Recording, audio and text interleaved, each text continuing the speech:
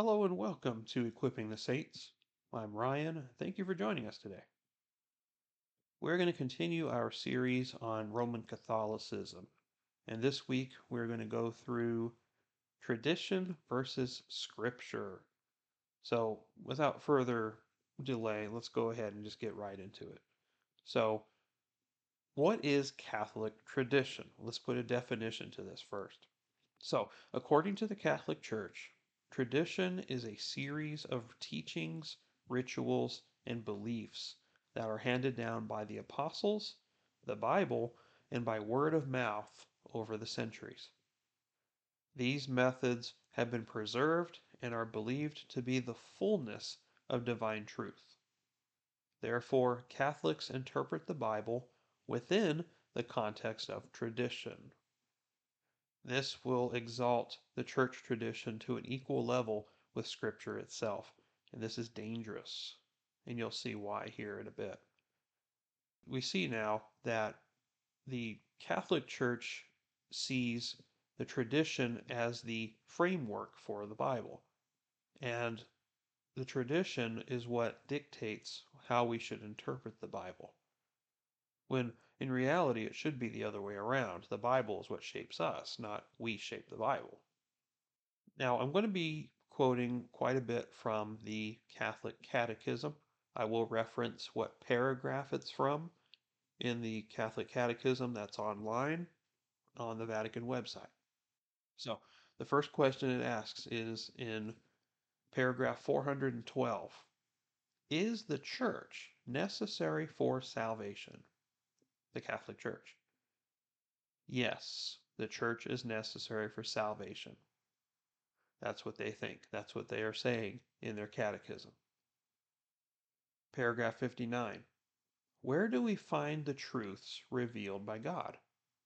We find the truths revealed by God in sacred scripture and sacred tradition. Paragraph 60. How does sacred scripture compare with sacred tradition? Both sacred scripture and sacred tradition are the inspired word of God, and both are forms of divine revelation. Sacred scripture is divinely inspired writing, whereas sacred tradition is the unwritten word of inspired persons.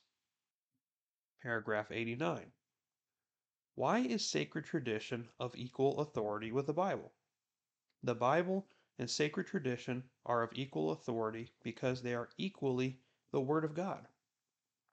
Both derive from the inspired vision of the ancient prophets, and especially from the infinite wisdom of God incarnate, who gave to the apostles what he came down to earth to teach, through them to all of mankind. So if we take this at face value, what it's saying is you have to be Catholic to be saved. Okay, that's the very first thing they say. The church, the Catholic Church, is necessary for salvation. Secondly, is truths about God are only revealed through scripture and tradition.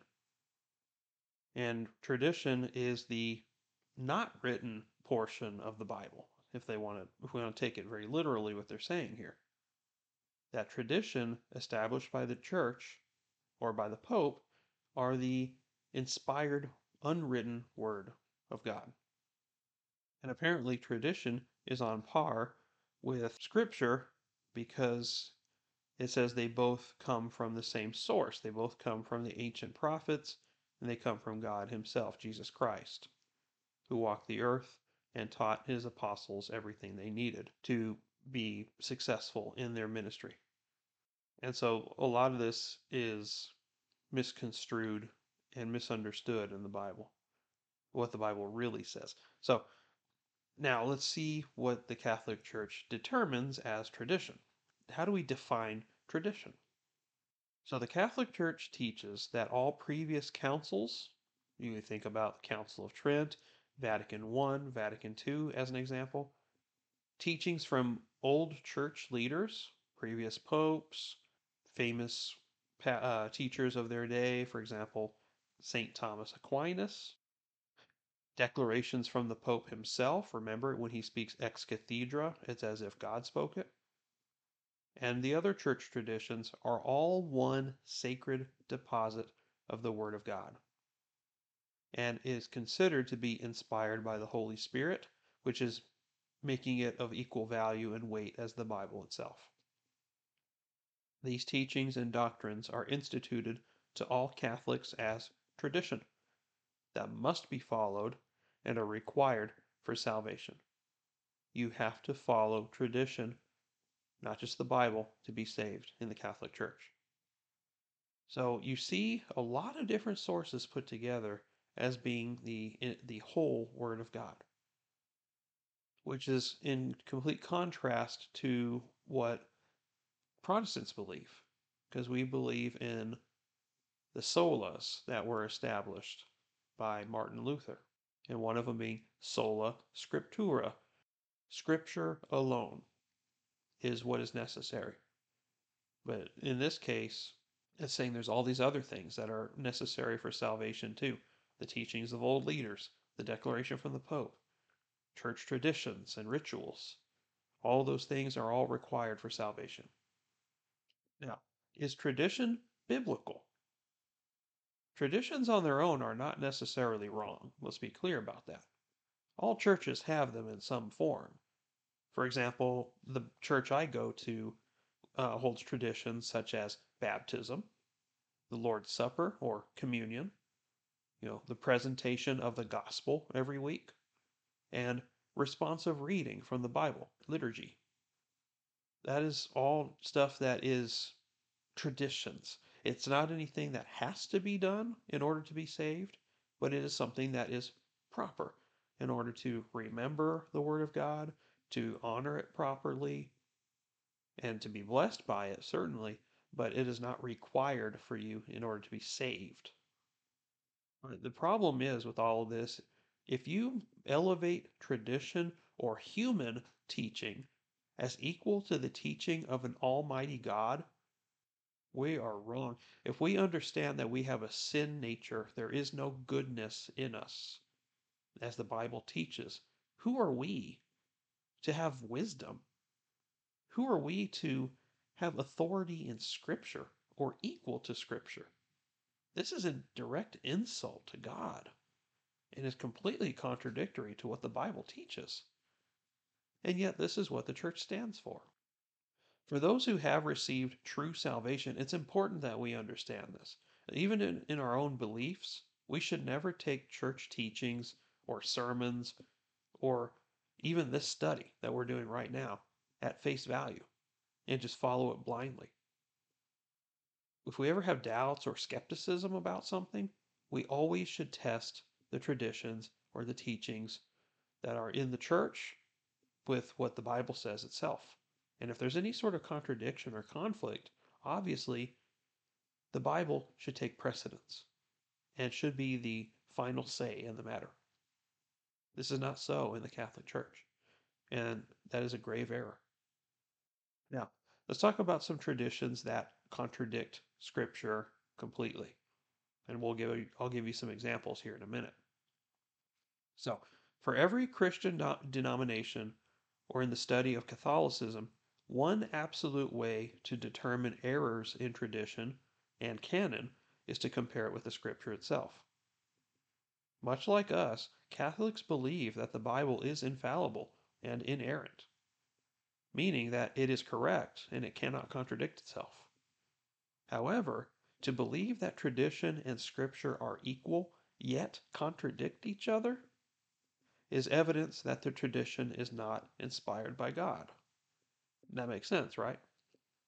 If we ever see a violation or error between church tradition or Scripture, even within our own church, the Bible should always be seen as the superior source. As it is written, even the foolishness of God is greater than the wisdom of man. By no means should the works of man supersede or equal the words of God himself. This is foolishness and a serious sin against the Lord. To believe or follow false traditions, especially if we see them as equal weight to the Bible, this will cause us to exalt a false religion and worship a false god. We should never worship a god that contradicts himself or what he has instituted on earth. But it's the same God. No, it's not. If your God exalts human reason and human wisdom to the same level as his own wisdom, that's not the same God we're talking about here. So now let me give you some examples of some contradictions. I'm going to give you a paragraph from the Church Catechism, and I'm going to give you the counter verses in the Bible that contradict it. See what you think. In the Church Catechism, paragraph 81, it says this: Divine revelation is transmitted to the successors of the apostles, so that, enlightened by the Spirit of truth, they may faithfully preserve, expound, and spread it abroad by their preaching. This is talking about apostolic succession, which, if we talked about this last week, right? This is where the belief that the Pope receives the original power of Peter when he becomes Pope. His authority as being able to bind things on earth and bind them in heaven, loose things on earth and loose them in heaven, the keys of the kingdom. That's to understand that he's got authority on earth as being a vicar, as being a representative of Christ, as if he were a form of Christ himself.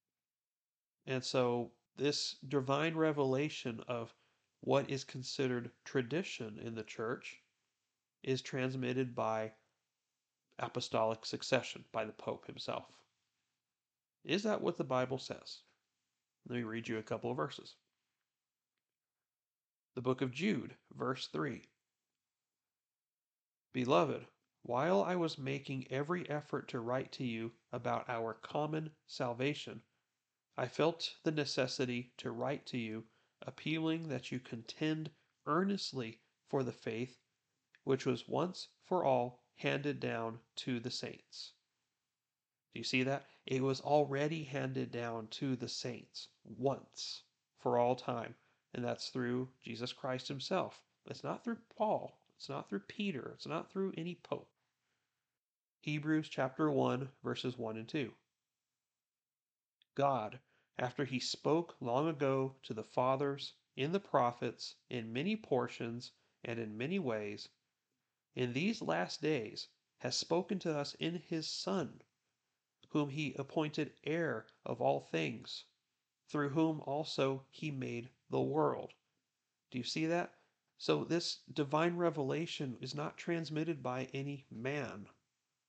It has already been done for us 2,000 years ago through the person of Jesus Christ, and it ended there. So there is no apostolic succession. Church Catechism, paragraph 1250. That's a lot of paragraphs. This is their doctrine on infant baptism. Is infant baptism biblically sound? It says, the church and the parents would deny a child the grace of becoming a child of God were they not to confer baptism shortly after birth. So in other words, it's saying that the church grants grace, first off, which is a different problem, but it says that they become a child of God when they are baptized by the Catholic Church. Is that biblically sound? John chapter 1, verses 12 and 13. But as many as received him, Christ, to them he gave the right to become children of God, even to those who believe in his name, who were born not of blood, nor of the will of the flesh, nor of the will of man, but of God. So it requires belief in Jesus Christ to be the child of God, not just through infant baptism. This one we know very well, John 3:16. For God so loved the world that he gave his only begotten Son, that whoever believes in him shall not perish, but have eternal life. It's not through baptism. Baptism is a sign. It doesn't save you. Galatians chapter 3, verse 26. For you are all sons of God through faith in Jesus Christ. Can't get any more clear than that. You are saved through faith in Jesus Christ, not through baptism. Now, this one is not from the Catechism, it's actually from the Council of Trent. Let me read you this one. If anyone says that a sinner is justified by faith alone, meaning that nothing else is required to cooperate in order to receive the grace of justification, let him be anathema. Let him be accursed. Is that what the Bible says? Again, what they're claiming here is of equal authority as Scripture, by the way. Just keep that in mind. Romans chapter 3, verses 24 through 28. Being justified as a gift by his grace through the redemption which is in Christ Jesus, whom God publicly displayed as a propitiation in his blood through faith. This was to demonstrate his righteousness, because in the forbearance of God he passed over the sins previously committed. For the demonstration, I say, of his righteousness at the present time, so that he would be just and the justifier of the one who has faith in Jesus. Where then is boasting? It is excluded. By what kind of law? Of works? No, but by the law of faith. For we maintain that a man is justified by faith apart from works of the law. Whereas in the Catholic understanding here from the Council of Trent is that you are justified and are saved by your works and your faith. Romans chapter 4, verse 5. But to the one who does not work, but believes in him who justifies the ungodly, his faith is credited as righteousness. To the one who does not work, but believes. So that means you don't have to have works. As simply if you believe, you are saved. So what are works for then? If this is not true, works should be a natural overflowing of what you believe. It is something tangible that people can see as a demonstration of your faith. Not necessarily that it saves you, but that it is the fruit that you bear in your faith. Church Catechism, paragraph 100. Their claim that the magisterium, which is the council of bishops or cardinals, and the Pope, are the authority on interpreting the Bible. It says this: the task of interpreting the Word of God authentically has been entrusted solely to the magisterium of the Church, that is, to the Pope and to the bishops in communion with him. So only these people can properly understand the Bible. And anyone else who tries is unsuccessful. You cannot, on your own power, understand the Bible unless the church tells it to you. Is that what the Bible says? Let's see. 2 Corinthians chapter 4, verse 2. But we have renounced the things hidden because of shame, not walking in craftiness or adulterating the word of God, but by the manifestation of truth, commending ourselves to every man's conscience in the sight of God. And really, we do anything that is contrary to the Bible that is adulterating the Word of God. Very dangerous, and the Bible speaks very clearly about what happens if we do that. 1 John chapter 2, verse 27. As for you, the anointing which you received from him abides in you, and you have no need for anyone to teach you. But as his anointing teaches you about all things, and is true and is not a lie, and just as it has taught you, you abide in him. The Holy Spirit is the teacher. 1 John speaks this. The Holy Spirit is the one who teaches you. The Lord Jesus himself teaches you. Proverbs 3, 5 through 6. Trust in the Lord with all your heart, and do not lean on your own understanding. In all your ways acknowledge him, and he will make your paths straight. Or, King James will say, he will direct your paths. He directs you to the truth, not the magisterium. Church Catechism, paragraph 882. Peter is the first pope. Because of the faith he confessed, Peter will remain the unshakable rock of the church. And he certainly was an unshakable rock of the first church, but it is not an eternal office. Ephesians chapter 2, verse 20. Having been built on the foundation of the apostles and prophets, Christ Jesus himself being the cornerstone.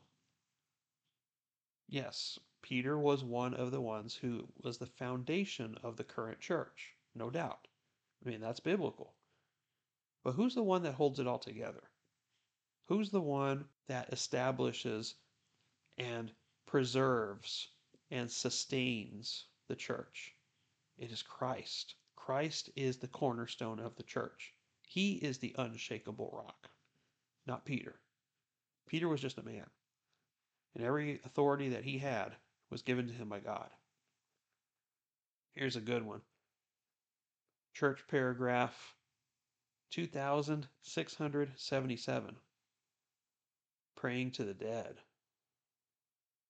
By asking Mary to pray for us, we acknowledge ourselves to be poor sinners, and we address ourselves to the Mother of Mercy, the All-Holy One. We give ourselves over to her now in the today of our lives, and our trust broadens further, already at the present moment, to surrender the hour of our death wholly to her care.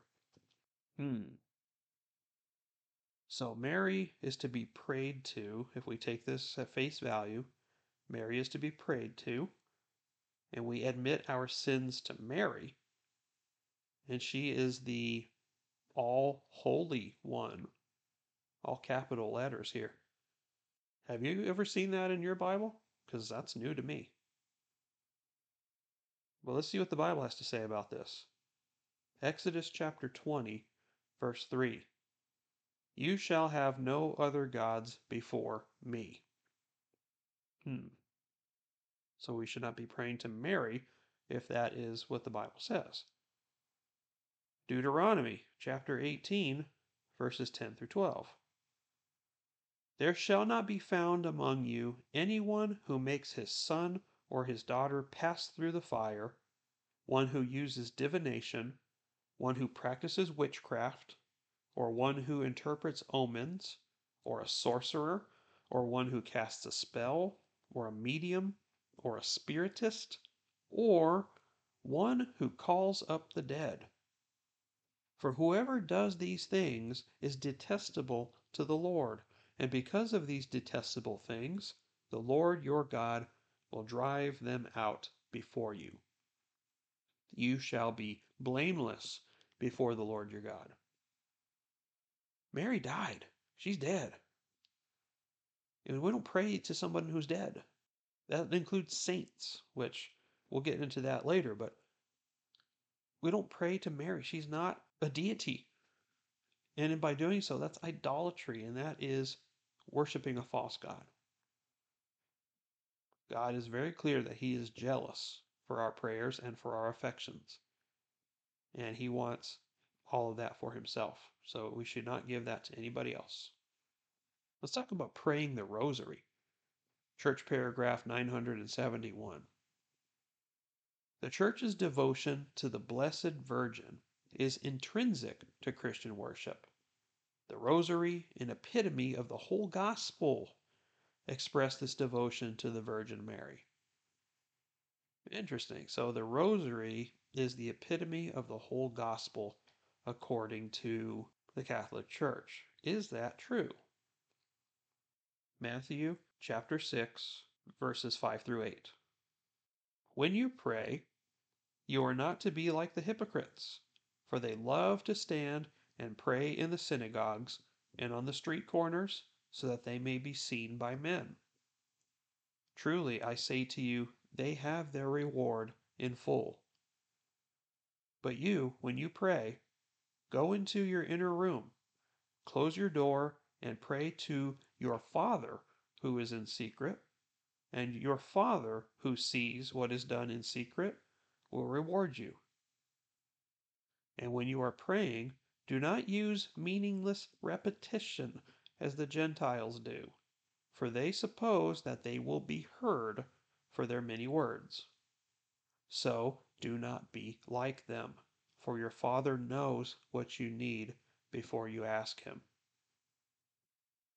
Isn't that very much what we're told to do as when you go and confess to the priest? You just repeat the rosary over and over and over and over in order to get some sort of a blessing? Isn't that exactly against what the Bible says? Church paragraph 2142. And this one's more of a nutshell one, but basically what happened here is there was a revision done on the Ten Commandments. They changed the Ten Commandments in the Catholic Church. What they did was, if you look at the Ten Commandments that we have in Exodus chapter 20, in the Catholic Bible, theirs is a little different, and it's a convenient difference. Exodus chapter 20, verses 4 through 5 says this: You shall not make for yourself an idol, or any likeness of what is in heaven above, or on the earth beneath, or in the water under the earth. You shall not worship them or serve them, for I, the Lord your God, am a jealous God, visiting the iniquity of the fathers on the children, on the third and the fourth generations of those who hate me, but showing loving kindness to thousands, to those who love me and keep my commandments. That has been excluded from the Catholic Bible. There's conveniently no commandment about idolatry. Instead, what they did was they divided the 10th commandment into two parts, which the 10th commandment is, you shall not covet. What they did is they divided it into two kinds of covetousness. One is, do not covet your neighbor's wife, and the second is, do not covet your neighbor's goods or their possessions. There's something very grave about doing this, about changing, altering, modifying the Word of God. Very dangerous. Romans chapter 1, verses 22 through 25. Professing to be wise, they became fools, and exchanged the glory of the incorruptible God for an image in the form of corruptible man, and of birds, and four-footed animals, and crawling creatures. Therefore God gave them over in the lusts of their hearts to impurity, so that their bodies would be dishonored among them. For they exchanged the truth of God for a lie, and worshipped and served the creature rather than the Creator, who is blessed forever. Amen. We can keep going. 2 Corinthians chapter 6, verse 16. What agreement has the temple of God with idols? For we are the temple of the living God. Just as God said, I will dwell in them and walk among them, and I will be their God, and they shall be my people. 1 John chapter 5, verse 21. Little children, guard yourselves from idols. Revelation chapter 9, verse 20. The rest of mankind who were not killed by these plagues did not repent of the works of their hands, so as not to worship demons, and the idols of gold, and of silver, and of brass, and of stone, and of wood, which can neither see, nor hear, nor walk. Idolatry is something very serious, and it's repeated throughout the Bible. And yet, by eliminating thou shalt not have idolatry, that opens up a whole can of worms. We'll get into that in much more detail. Let's talk about sin. Now, in the Catholic Church, there's two different kinds of sin. There's venial sin, which is minor sins, and mortal sins, which are grave, serious sins. If you commit a venial sin, you will not lose your salvation, but they believe that if you commit a mortal sin and you die when it's not forgiven of you, then you will go to hell. You will lose your salvation over mortal sins. Church paragraph 1863. Venial sin does not set us in direct opposition to the will and friendship of God. It does not break the covenant with God. So it seems as if, in the Catholic Church, venial sins are not that big of a deal to God. Is that how God sees sin? Let's find out. Ezekiel chapter 18, verse 4. Behold, all souls are mine. The soul of the Father, as well as the soul of the Son, is mine. The soul who sins will die. It doesn't say the soul who commits mortal sins will die. It says the soul that sins will die. Romans chapter 6, verse 23. For the wages of sin is death, but the free gift of God is eternal life in Christ Jesus our Lord. James 2, verse 10. For whoever keeps the whole law and yet stumbles in one point, he has become guilty of all. The Catholic Church teaches in their Catechism, paragraph 2192, that Mass is mandatory in their participation. It says, on Sundays and other holy days of obligation, the faithful are bound to participate in the Mass. Okay. Going to church is not a bad thing, but what does the Bible say about this? Galatians chapter 4, verses 9 through 11. But now that you have come to know God, or rather to be known by God, how is it that you turn back again to the weak and worthless elemental things, to which you desire to be enslaved all over again? You observe days and months and seasons and years. I fear for you that perhaps I have labored over you in vain. Now, I also have some other scripture that enforces some of these points that we made today, as well as some other general understandings of the relationship between tradition and scripture. So, take a listen to what the Bible says about these things. Isaiah chapter 8, verses 19 through 22. When they say to you, consult the mediums and the spiritists who whisper and mutter, should not a people consult their God? Should they consult the dead on behalf of the living? To the law and to the testimony. If they do not speak according to this word, it is because they have no dawn. They will pass through the land hard pressed and famished, and it will turn out that when they are hungry, they will be enraged and curse their king and their God as they face upward. Then they will look to the earth, and behold, distress and darkness, the gloom of anguish, and they will be driven away into darkness. It's because they have no dawn, they have no light in them, and the light of the world is Jesus Christ. Matthew chapter 15, verses 1 through 9. Then some Pharisees and scribes came to Jesus from Jerusalem and said, why do your disciples break the traditions of the elders? For they do not wash their hands when they eat bread. And he answered and said to them, why do you yourselves transgress the commandment of God for the sake of your tradition? For God said, honor your mother and father, and he who speaks evil of father or mother is to be put to death. But you say, whoever says to his father or mother, whatever I have that would help you has been given to God, he is not to honor his father or his mother.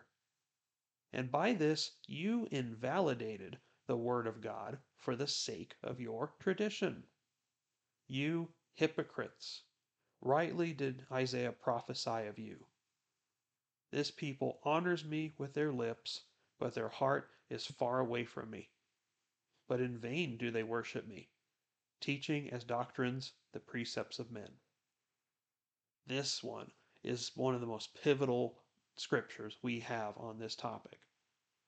Do you see what Jesus said? Say, why do you sin against God for the sake of your tradition? You twist scripture with your tradition and therefore invalidate the word of God, making it useless because you believe in something that's not true. Matthew chapter 23, verse 13.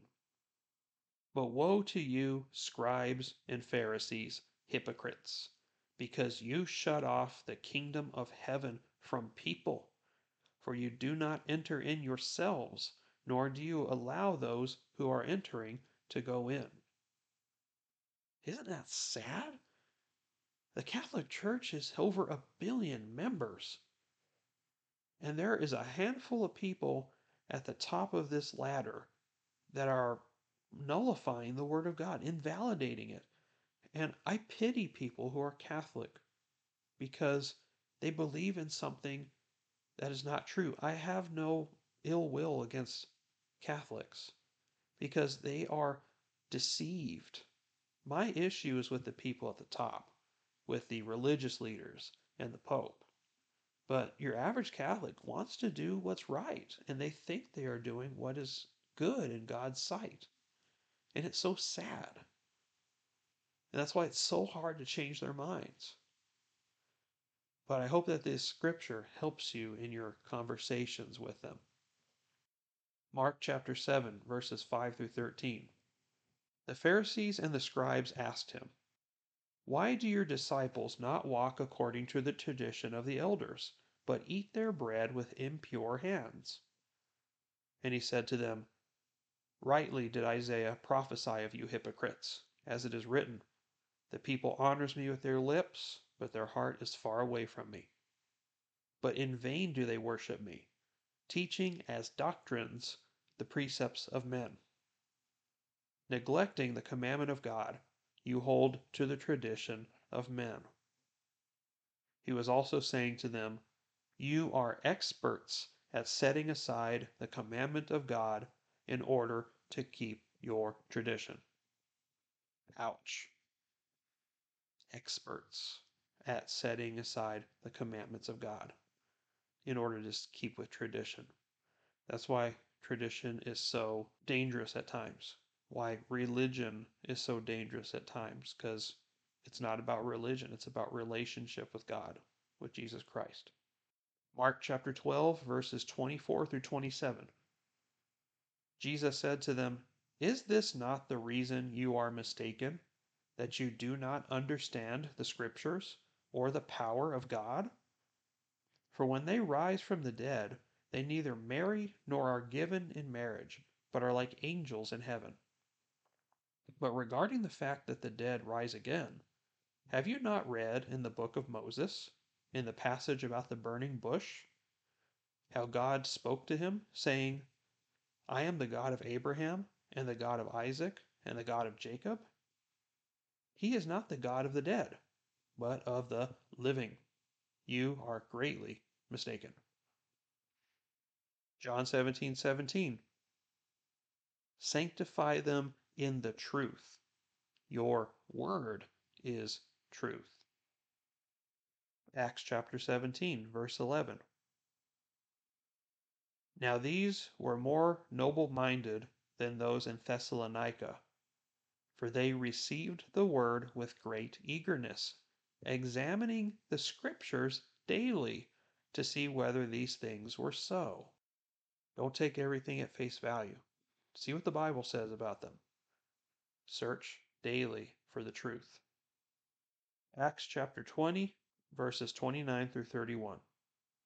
I know that after my departure, savage wolves will come in among you, not sparing the flock. And from among your own selves men will arise, speaking perverse things, to draw away the disciples after them. Therefore, be on the alert, remembering that night and day, for a period of 3 years, I did not cease to admonish each one with tears. Are we praying for the clarity of our brothers and sisters in the world? Are we praying for clarity in the lost souls of this world? We should be. Galatians chapter 2, verses 11 through 14. But when Cephas, or Peter, came to Antioch, I opposed him to his face because he stood condemned. For prior to the coming of certain men from James, he used to eat with the Gentiles. But when they came, he began to withdraw and hold himself aloof, fearing the party of the circumcision. The rest of the Jews joined him in hypocrisy, with the result that even Barnabas was carried away by their hypocrisy. But when I saw that they were not straightforward about the truth of the gospel, I said to Cephas in the presence of all, if you, being a Jew, live like the Gentiles and not like the Jews, how is it that you compel the Gentiles to live like Jews? From the seat as Pope, they claim apostolic succession, the authority of Peter, and that their claim is Peter was infallible. The Bible clearly says that Peter made mistakes in his office if he really was Pope. So this is completely a contradiction here. Colossians chapter 2, verse 8, to finish things up. See to it that no one takes you captive through philosophy and empty deception, according to the tradition of men, according to the elementary principles of the world, rather than according to Christ. For in him all the fullness of deity dwells in bodily form, and in him you have been made complete, and he is the head over all rule and authority. It's Christ who is the authority, not the church. If any church has tradition, the tradition has to match, it has to make sense in the context of the Bible, not the other way around. We don't shape the Bible and we don't shape God to whatever we want. We are subject to him. Therefore, his authority is infinitely above ours. So examine these things. And if you're Catholic and you're listening to this, examine what you do in your church. I challenge you to leave that environment. And if you are a Catholic who has been truly saved by grace and you're still in the church, you need to get out. Light cannot coexist with darkness. I hope this was helpful to you, and we will pick up the next topic next week, which is going to be the doctrines of salvation and sin from a Catholic perspective. But until then, I'm Ryan. Thank you for listening, and we'll see you next time. Take care, and God bless you.